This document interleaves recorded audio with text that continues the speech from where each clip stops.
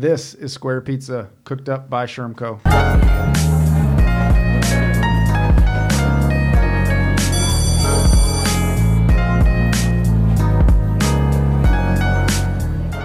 Hey everybody, welcome back to another episode of the Square Pizza Podcast, a podcast about making the good things about school even better. And so today's episode, we had the great privilege of interviewing Sarah Carpenter and John Little from Memphis Lift. And so if you don't know, we're going to put more information in the show notes about Memphis Lift, but they are essentially a parent-run advocacy organization based in Memphis, focused on ensuring that they are supporting all families to understand their options of attending high-quality public schools. And so we'll talk in the interview more from Sarah Carpenter, who is from Memphis and who's been leading this work for a long time now.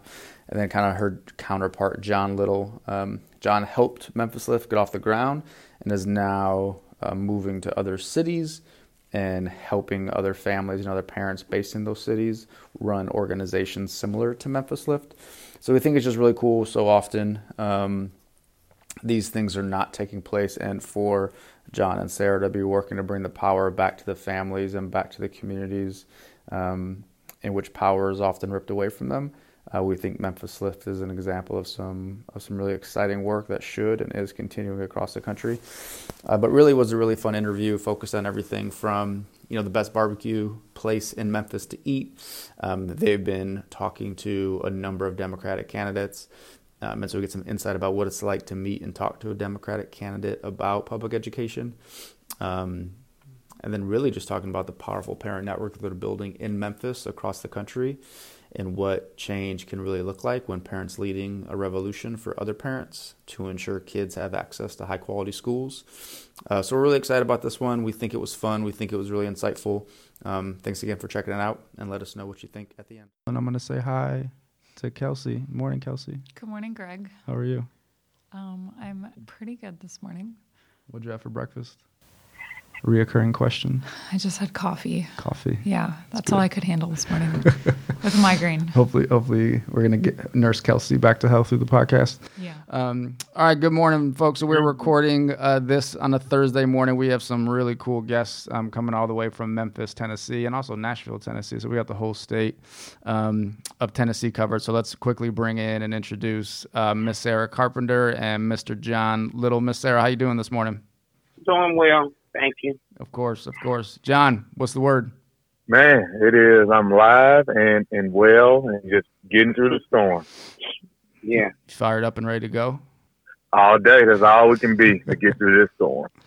Yeah. So for context for our listeners, John Little and I have a little bit of work experience, so we're going to try to limit the inside jokes today. But I've had the privilege of knowing John for almost 10 years now.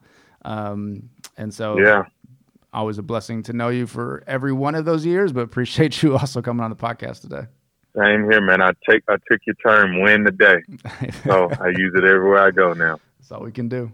And Greg told me some stories about your time in Nashville together. And John, I just want to ask you what it was like to work with Greg back in the day, because I work with him now, so I know now. Oh, yeah. Greg was great. He was the enforcer. I mean, he was a smart scientist with muscles. And so some of the best stories, and we can talk about it later, but being walking one of the housing projects that had a really bad school and talking to parents and kids, and some of the residents straight running up on Greg and like telling him he needs to leave, and Greg was like, "Oh yeah, you're playing." Like, no, like you need to leave, and Greg's like, "Oh, like that's serious. Like, let's get out of here." And then an academic story, what parents used to love, I told them about a science project that Greg did with the almonds and making almonds into candles with the mozzarella cheese sticks we had, and kids just loved it. And the parents I was recruiting loved it. It was a real candle, John. It was a real candle. Giving away my magic. John and I have some. So that was a good one. Have some stories both in communities with families, but I could play good cop, bad cop because as the dean of students, if I had to lay it down, but John then had to help us deliver the message at home too. So John and I have some stories for days about the pros and cons of dean of students work and hardcore discipline in that way. All right, and Miss Sarah, we want to start with a little bit of fun. So I actually get a chance to be in Memphis for the first time in my life in about a week or so. And so perhaps outside of meeting you in person, the most important question I think is, where do you suggest I eat when I'm in Memphis? I suggest A&R barbecue to everybody. John know that A&R is just a bit. We got Cozy Corner also who have great barbecue, but they got great ribs to me. But A&R got the best pulled beef and pork barbecue to me. So that's perfect. If I want ribs, I go to Cozy Corner. If I want pulled pork, I go way out to A&R. John, barbecue. you co-sign that, I imagine? Oh, yeah. The Cozy Corner, those ribs are good in AR. I never had it until I was with the Memphis Lift and realized that there was really good barbecue. Okay, perfect. Mm-hmm. Well, I'm going to check it out and maybe send you a note, Miss Sarah, when I get there. We get there on the 17th of March. The 17th? Yes, ma'am. Yeah, we need to hook up and go to lunch or something. Okay, perfect. Yeah, we'd love to. It'd be our guest. That's on a Tuesday. Yeah, we'll be there until Thursday night, so we might have a little bit of time. Yeah, cool. Perfect. And John, I know, we want to pay respect to the things happening in Nashville with the, we're recording this as recently as some of the tornadoes came through. You are you're from Nashville, and I obviously got to spend some time there, but how is the community doing? How are things going in Nashville right now after the storms? I'll tell you, I'm an optimist, but working the community yesterday in North Nashville with some of our hardest hit areas that were not getting coverage, and walking around like roofs were blown off. The only thing that was left in one house was the bathroom. And the first 2 days, Tuesday and Wednesday, were fine because the weather was good in both morning, afternoon, and evening. But today, it's really chilly. And this is where the real struggle comes in, because a lot of these people own their homes. They had them for generations, and they likely didn't have home insurance. So this is where it gets real. Mm-hmm. And I know it's tough, and nobody can really do anything now besides respond. At least it appears from afar, from friends on social media and the news. It seems like the community is really showing out to try to support as many residents as possible. Is that true, what you're seeing right now? I don't get emotional, but yesterday going through those communities in North Nashville and West Nashville, what I've seen was just an army of people here in Nashville, but all across the country. I mean, you just see men and women bringing their chainsaws in their work boots. And I mean, it was devastating, but I think the happiness in the residents saw that people cared enough about them to give up their whole week to help them just get out of this devastation.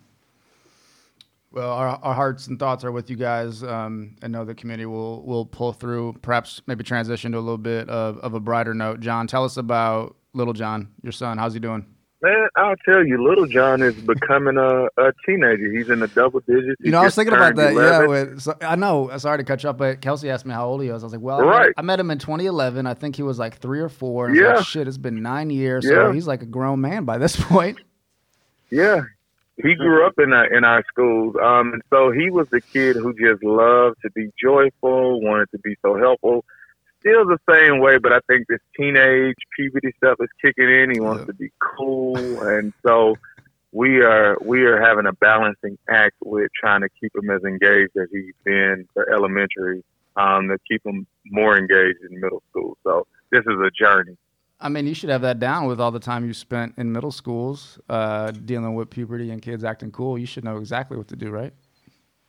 Man, I am trying to stay being the cool dad, but the cool dad with a fist. Like, it is a balance. Yeah. Between cool dad and director of family engagement, you're going to have to wear all those hats again. Yeah, and I think he's seen that and he respects that too, but yeah, he's like, I'm John Little the fourth. Like, I already know the tactics that you're coming to me with, so I'm ready. It's in my blood. I know what's happening. We kind of want to zoom out a bit and talk big picture stuff now. So you guys are doing some awesome work on the national level. Sorry, I'm going to get close to the microphone so you can actually hear me. Doing some awesome work on the national level with the Powerful Parent Network, traveling all over the country, advocating and meeting with candidates. So can you tell us a little bit about what you've been doing there? Sarah, you want to start off? I guess just trying to get meetings with these candidates and let them know where we come from and what we deal with on a daily basis. Because I'm in North Memphis. Miss Sarah, you broke up just a little bit. Will you finish that last sentence, please? You're just breaking up. Up to get to meet a potential president. I mean, I never even met a potential candidate. And traveling with the people that we travel with, we like family, man. And I mean, it was so fun. John had got off the bus and we was all going our separate ways, and everybody on the bus was like boo-hooing and crying. That was so funny. It reminded me of like when my friends moved out the neighborhood. Growing up, my friends moved out the neighborhood, and I just said, God, so we like family, you know, and when we departed, that was like sad for us. Yep. And I mean, this can go so many. Yeah, go ahead, John. Go ahead. Yeah, just to add on what Sarah said, this has been a journey. You know, our first trip in Atlanta, we were we wanted to be heard. Elizabeth Warren was in Atlanta. It was talking about representing for Black women, and 80% of our group, really 90% of our group, were Black women at the time. And so we wanted to be heard, and approach the way it happened, you know, it was challenging. But I think what happened for the people who were in the network with us in Atlanta, they realized the power you have when you use your voice. And by using their voice the right way, they came face to face with a presidential candidate who was now ready to listen to their issues. Right. And you've had, I think, from tracking you guys on social media and a few other things, it looks like, you know, Mayor Buttigieg, I believe if I said that right. Maybe Buttigieg. Thank you, Kelsey. Warren, maybe Biden. So it looks like you've covered and done a good job brokering a lot of conversations with most of these candidates. Is that true? We did. It was slow and steady work, and Sarah can speak to that on the last trip that we just got back from. I mean, we had no idea how it was going to turn out. We were just dedicated. What do you think, Sarah? I agree. I totally agree. We didn't know how it was going to turn out, you know, because these people busy, but we busy too. So, I mean, they met with us. All of them met with us. And I can say we met with all those people, even Bernie Sanders. We met with him also, you know. So, I mean, I think it was slow and not knowing how it's going to turn out. And we was like, I was praying, John, half the time. Silently praying that these people meet with us. Because sometimes when people get a certain level in life, they don't want to meet with the people but I let them know we vote too. So, I mean, That's right. John, y'all, I think we all let them know we voted because, I mean, we had those parents, and those parents, our parents can speak for themselves too. And Miss Sarah, of all the candidates you've talked about or that you've been able to meet with, you know, which one, in your opinion, feels like they understand the core issues of education ed reform the most, if any? I can really say that all of them listen. I can just say that all of them listen to our issues. Okay. So that's all I can say. They listen. And that was huge. That was huge for us, for them to even just stand there and listen. Right. And we gave it to them. Did they? So they listened, but go ahead, John. Go ahead. Yeah, just to add on, like, this is just what we realized. This work is slow and steady. And so I think what happened the first time we showed force in numbers, you know, we had close to 200 parents in Atlanta who were educated about the issues. Once we went to and this is important. Iowa, this is 200 families from across the country, right, John? From across the country. I mean, you know, you had Oakland, you had San Antonio, St. Louis, of course, Memphis and Nashville. We had Atlanta. We had New Jersey. We had New York and Rhode Island. Yep. And sorry, keep going. Then you said you were going into Iowa. What happened there? Yeah. And so with that, we just realized that, you know, we showed presidential candidates that we could have the numbers. And so what we really wanted to do is to go a lot smaller and have just a dedicated team of people, of parents who were really ready to communicate this message and be a little bit more under the radar. And so we could get access because this work is just slow and steady. Right. Yeah. And Miss Sarah, what do you think is the most important thing you communicated to these candidates, or at least hopefully the most important thing that they heard from you that they're going to take back with them? about our children. You know, we care about our children, and so many times in the black community, people seem to think that people don't care about their children. I haven't met a parent yet, and I've been working with parents for over 25 years, and I haven't met a parent yet that don't want what's best for their child. So, I mean, and everywhere we go, and John can tell you, we talk to parents, you know. We talk to parents, and everybody wants the best education for their child. Yep. Everybody. I don't care where they come from or what their zip code is. They want what's best for their kids. Yeah, I mean, from my teaching experience in Charlotte, and then working with John in Nashville, and then now I think obviously that's 100% correct. And even some of the work we're currently doing with families, also correct. They simply just want access and understanding of how to get resources or to feel supported and engaged from the school level or beyond the school level, just to make sure they can support their scholars and their whole family in the way that they can best. I think that's what's so incredible, but also, you know, unfortunate about candidates or perhaps others. Sometimes they forget to talk to the people they say they're seeking to serve. And what I love about the work you guys are doing is bringing that message and bringing it in a loud and disruptive way, which needs to be in order to make sure they hear the needs of the communities. And I'll tell you one thing that has made Sarah and the rest of the network great is we try to stay out of like circles. You know, it's an ed reform circle. It's a union circle. And for us, when you listen to Sarah, when she talks to Bernie, you know, they need to talk to the people. You know, it's your disconnect. But I'll tell you though, his heart was in the right place. Like he says, he just doesn't understand, because sometimes when you're out of it for so long, you forget what it's like to fight for your kid and fight for something that you believe in. Just defaulted to something that the PTO, like everybody thinks is the answer. Yeah. I think this is really critical because as Miss Sarah, I've been following this on Twitter, which I know you've been tweeting a lot about this, which is great, but very nuanced discussion about why just like resorting to the PTO is not the answer, is not going to completely revolutionize the school. So I think maybe we all understand that perhaps, but can you guys speak to like why that is disrespectful and perhaps not the right way to go about transforming a school just by going directly to a PTO or a PTA? The PTO do not make the policies. They do not run the school. And I find in my work inside of a school, I find that if you join the PTA, you're going to end up saying just what those people want you to say in them schools, and you can't speak the truth. I done worked in a school, and it was hard to like do the work that we do and work in that school. You cannot work in a school and do this work because you're not going to be authentic about it. You can't really be authentic about it because that's your job. And most people do what it takes to say their job.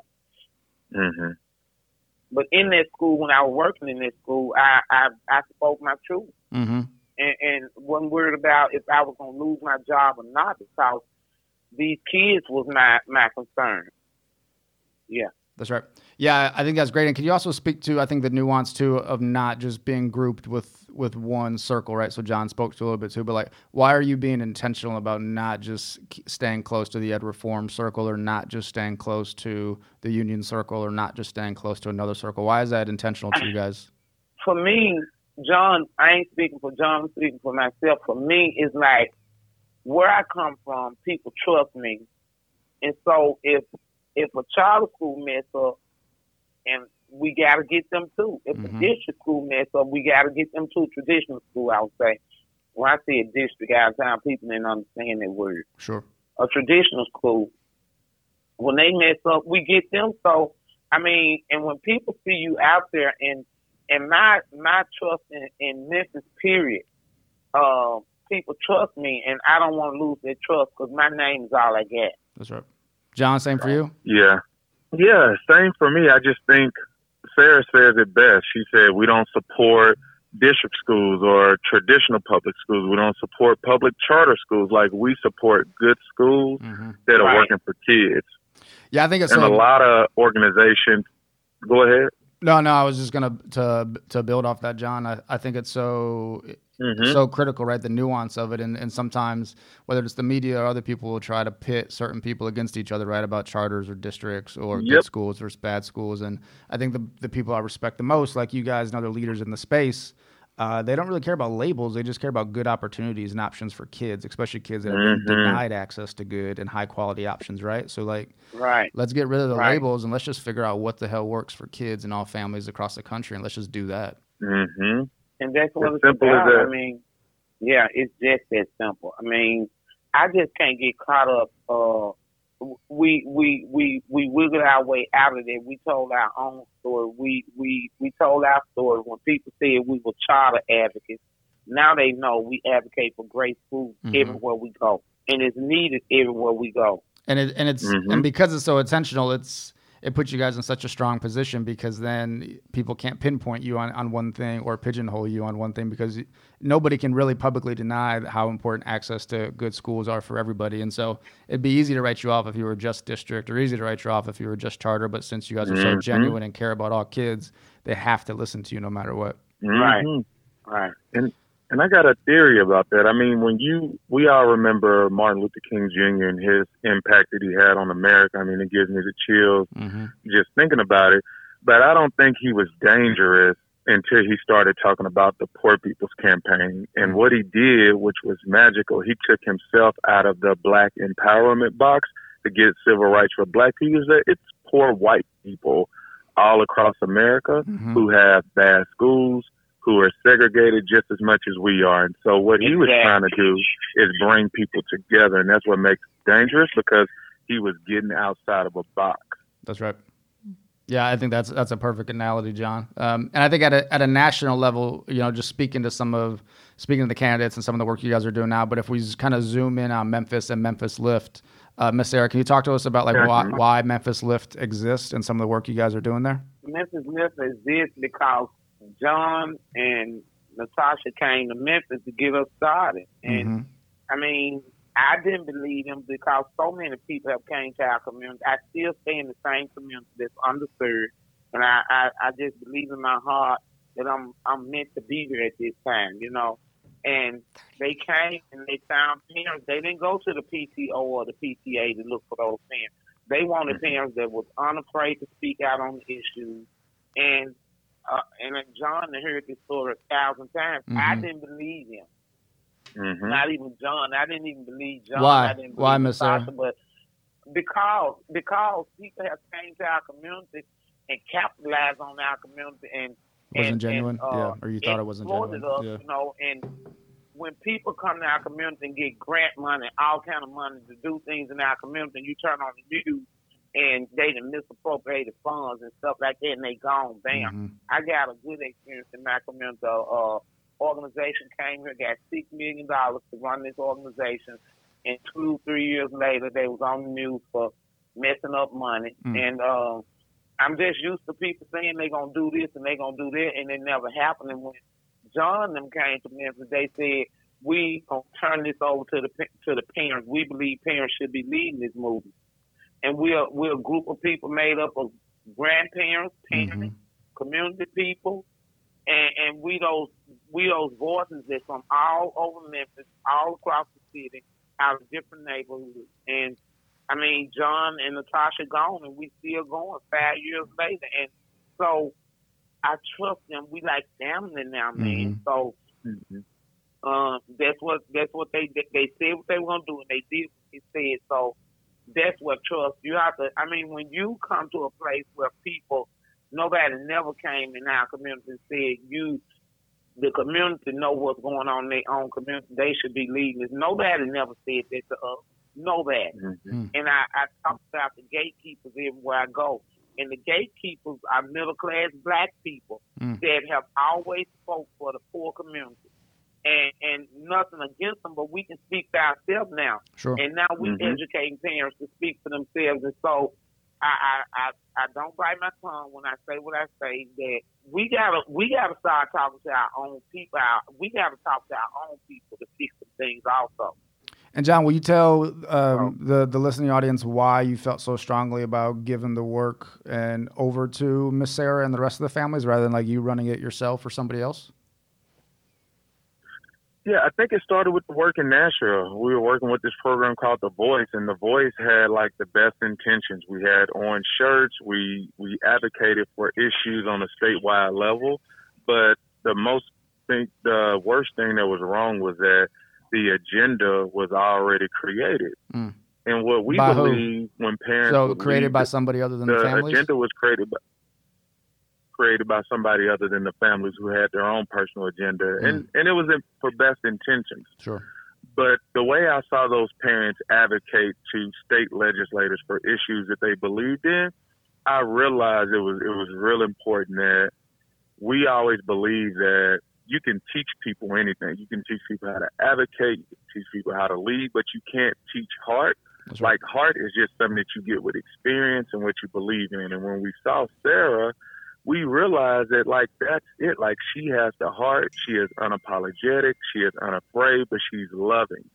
And those are characteristics that people need to really start a movement.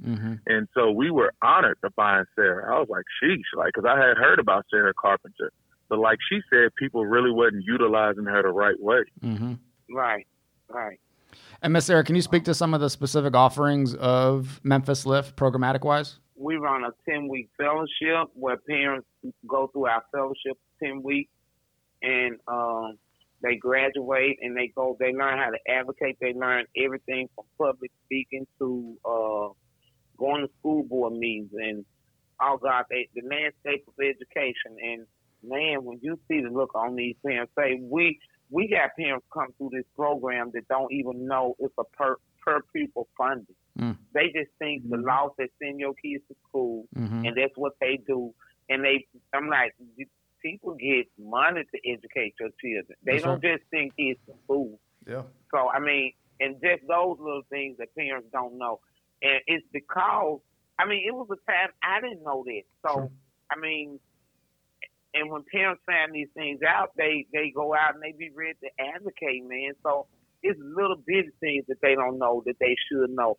And schools do, especially schools that's not performing well, they don't want parents to know. Yep. That's what we find out. Well, it's not really easy to find that information, right? Even if you're well informed to have access to technology and a laptop, like they don't make it very easy to find it for everybody. Exactly. So, I mean, we got parents coming here every day, all day, with issues at school, and some issues can be fixed. And I tell Miss Renee do our source count. That's where parents want to find a great school for their kids.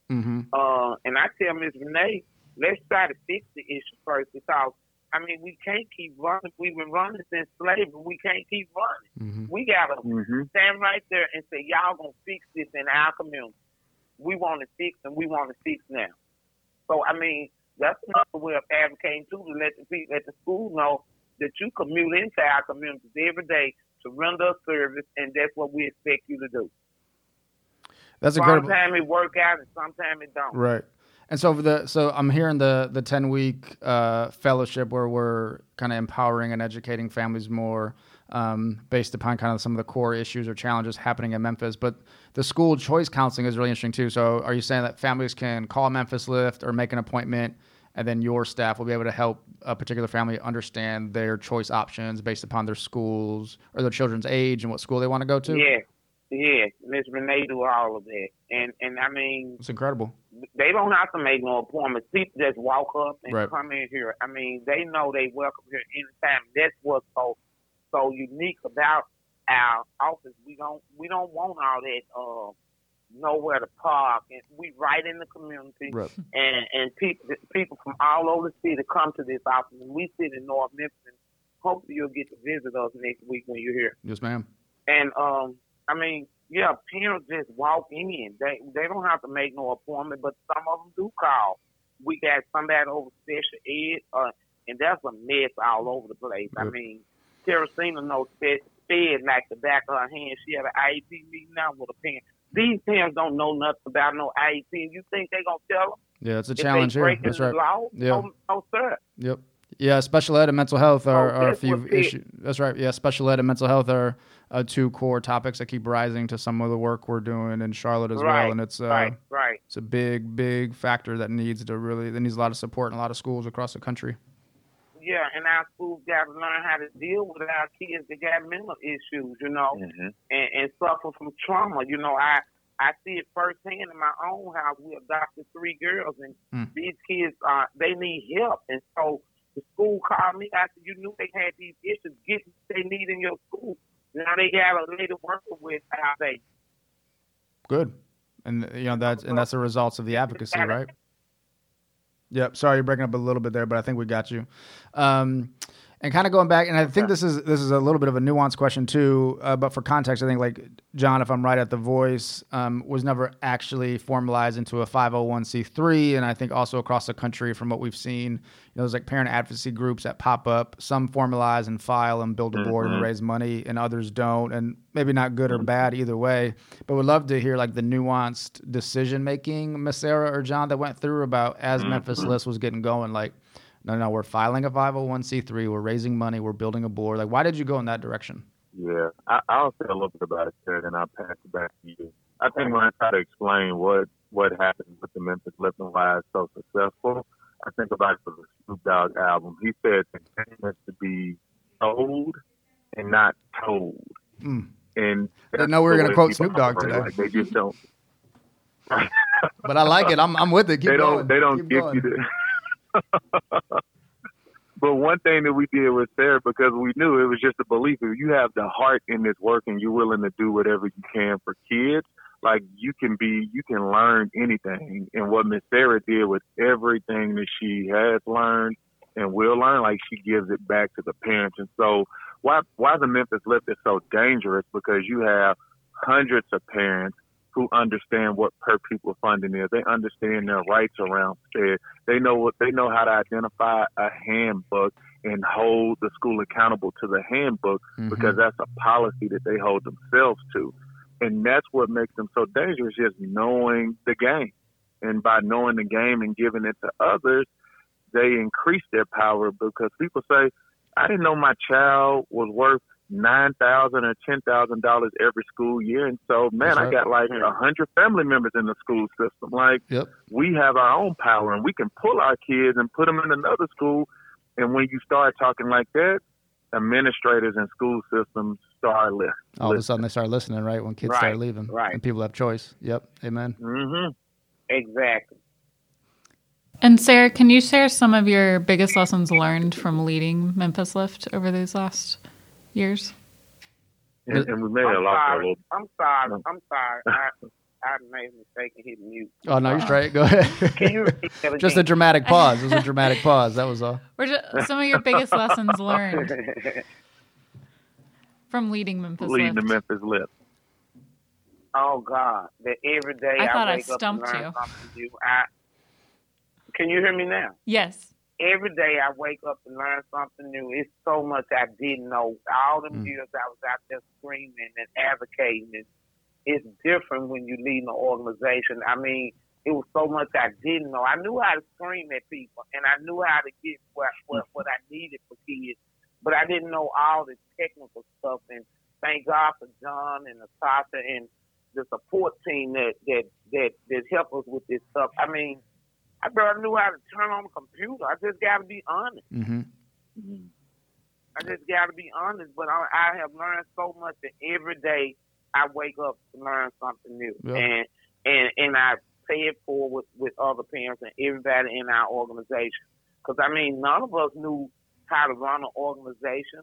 But I soon found out if you ask questions and you need help, ask for it. If you need help, ask for it. And I blow John's phone up. I blow Natasha's phone up. When I need help, I ask for it. That's great. Yeah. So, I mean, you can't be afraid to ask for help. And then you go, what you learn, you go let one of your team members know. You know, what Terry know about special ed, but that special ed stuff is something serious, though. Terry, I don't even want to know all this, but Terry knows it. So everybody got a seat on the bus. And if you're in the right seat, you okay, you know. So, I mean, our team is amazing, I think. Our team is amazing. And the people we work with in the network all over the country are amazing people. But people got to learn to trust the process. If you go to a neighborhood and you pull somebody that ain't nobody never asked to do anything in their community, and you want them to do something, the people that the funders, everybody got to trust the process. Mm-hmm. All they got to do is trust the process.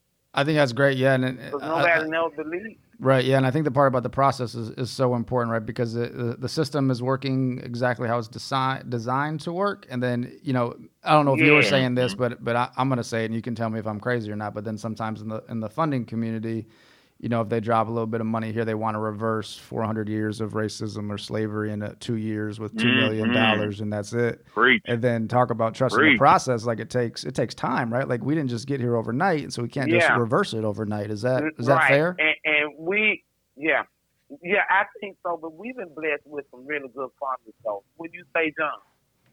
I would, but it comes from the funding. Understanding comes from what Greg just said, like. Don't try to run a marathon in 5 minutes. Like just slow and steady work. And you know what I told somebody, John and Greg and Kelsey, that this didn't happen overnight. That's right. If you want us to change the world and we ain't never had no resources and we got the resources now to make something happen, it don't happen overnight. That's right. 100%. And John, we learned this early on that this slow and respectful work. It's slow and respectful work. And when you go out in a community where nobody never knocks on your door talking about education, that come from the community, that have been through the same things that you've been through, and when you knock on them people's doors, some doors you can stay there 5 minutes and they get it. And you got a phone number, you can call them back and they'll show up for everything you call them for. That's but right. Some doors you knock on, you may stand there hours. Mm-hmm. Cooking, and everything, man. I'm telling you, that's what we run into. But it's slow and respectful work. That's right. And John, can you speak to, I think from your position in working so closely with Miss Sarah and launching Memphis Lift, but I think doing this work in other cities across the country as well. Can you speak to just some common trends or challenges you're seeing supporting families to launch organizations similar to Memphis Lift? Yeah, just getting the right support. Like Sarah said, she maybe didn't even know how to work a computer, but since she had the heart for the work, what we went through is like the training process, like an incubator. Now she's like killing the Twitter game. She can start running Twitter tutorials about. Now she's like killing in a Google Doc with us right now. That's right. Yeah. She have to start selling lessons. Let me tell y'all about Twitter. Digital literacy training with Sarah Carpenter. It looked too complicated. Mm-hmm. I stayed away from Twitter because it looked too complicated. Right. And then I get upset because I can't say a lot. You only have so many characters. The characters, yeah. I'm like, God. I mean, I'm with it. Keep going. I love it. I like all your stuff. Keep going. Yeah. But one thing that we saw, when we started to say, okay, like, is this a Sarah Carpenter thing, or can this be replicated, in other cities? And so we just looked at characteristics, like what makes Sarah Sarah. Mm-hmm. Like Sarah, it has the heart for the work. She knows when to lead and when to follow. She brings in others. It's never really about Sarah. If you've been around her, she is always, even for the presidential meetings, before she walks in and they say you can have 5, she's pulling everybody in because it's not about her. Like, it's about what we're trying to accomplish. And so what we really look for, and we got it on a one page, like, what is Sarah like? And like, who has these type of characteristics? Yep. And that's what we look for. And then we go through a process of like training them and getting them to understand like local, state, and national policies. And what are other cities? You gotta be a little bit crazy too, John. Yeah, you got to be a little bit crazy. For real. Well, I mean, we all do, right? We all do. That's great. And what are other cities that maybe, if you feel comfortable sharing, that people should be on the lookout for, that's kind of emerging similar to Memphis Lift? Yeah, I mean, we're working with a good group of families in San Antonio, like our first real majority Latino city. Mm-hmm. We have already been working with Oakland Reach, who have just done great things. And then we're in the Midwest, we're in the South, and we're looking up north. And what we're just looking for, like, it's when we say slow and steady, like, this is nothing that you can pull off in like 3 months or a year, like you said, Greg. Like, this is really finding the right people who need to be at the table, who have already been trying to get at the table, and now we're helping them bring their own table and chair to the meeting. And so, man, it's a lot of work, but as you've seen Sarah and the group that she's leading, like it's paying off. Yep. Well, we're based in Charlotte, so we're a little biased, but we think here in North Carolina, we'd love to have you guys. So let's maybe that's an off the record conversation. The South. But yeah, we got some ideas for Charlotte pretty soon. You know, I was gonna say something, John. You know, when everywhere we go, people want to know, how can we get this organization in our state or in our city? You know, but I'm just peeping game. I'm coming straight from North Memphis. Now I'm peeping game, Greg and Kevin, where people want to do it, but they don't want to get out the way. They don't want to relinquish power. They want to run. It's not going to be real if they run. You cannot work in a school and run this kind of organization. You cannot come from the top to the bottom and run this kind of organization. You got to go in communities and let parents do it. And now I say, I'm not the expert in school, but I'm the expert in the community. That's right. Yeah, I would agree. And do you think do you think that's pride, Miss Sarah? Like, what is it? Like, is it fear? Is it the unknown? Like, where is the gap between people understanding with the power that the families are the one that need to be leading this? I don't know. I guess they don't think parents could do it. I mean, people looked at me funny. I'm just gonna be honest with y'all. Sure. People looked at me funny because I don't speak like them. I'm who I am. Yep. You know, and that's who I always be. You can't knock on people's doors with your suit and tie. They gonna think you're the insurance man. Yep. You know, John knows that's right. You gotta meet them where they are and take them where we trying to take them. You can't not meet people where they are, and that's what's so unique about parents leading this thing. 9 times out of 10, every parent that came through this door. I'm a little older than most of them. There's some grandparents in there that's older than me, but I mean, I done been through just what they done been through, you know, and you can stand and look them in their face without telling a lie, saying, I've been through that.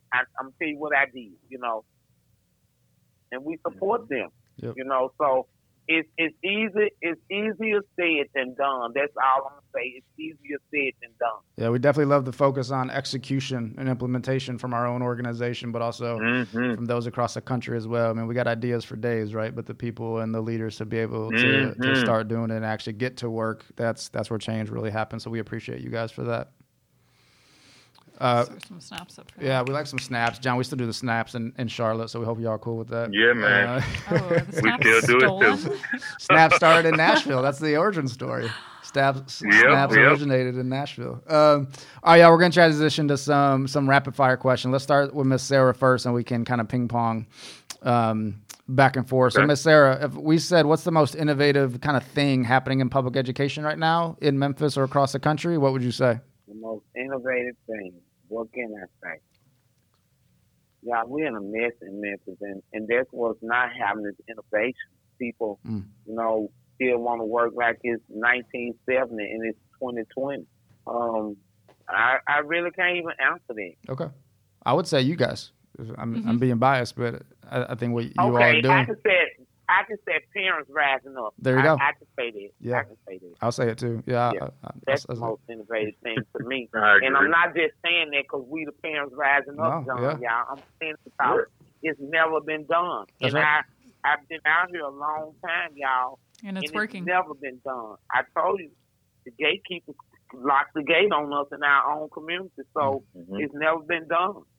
So, yeah, I would say parent voice is the most innovative thing going on in Memphis now.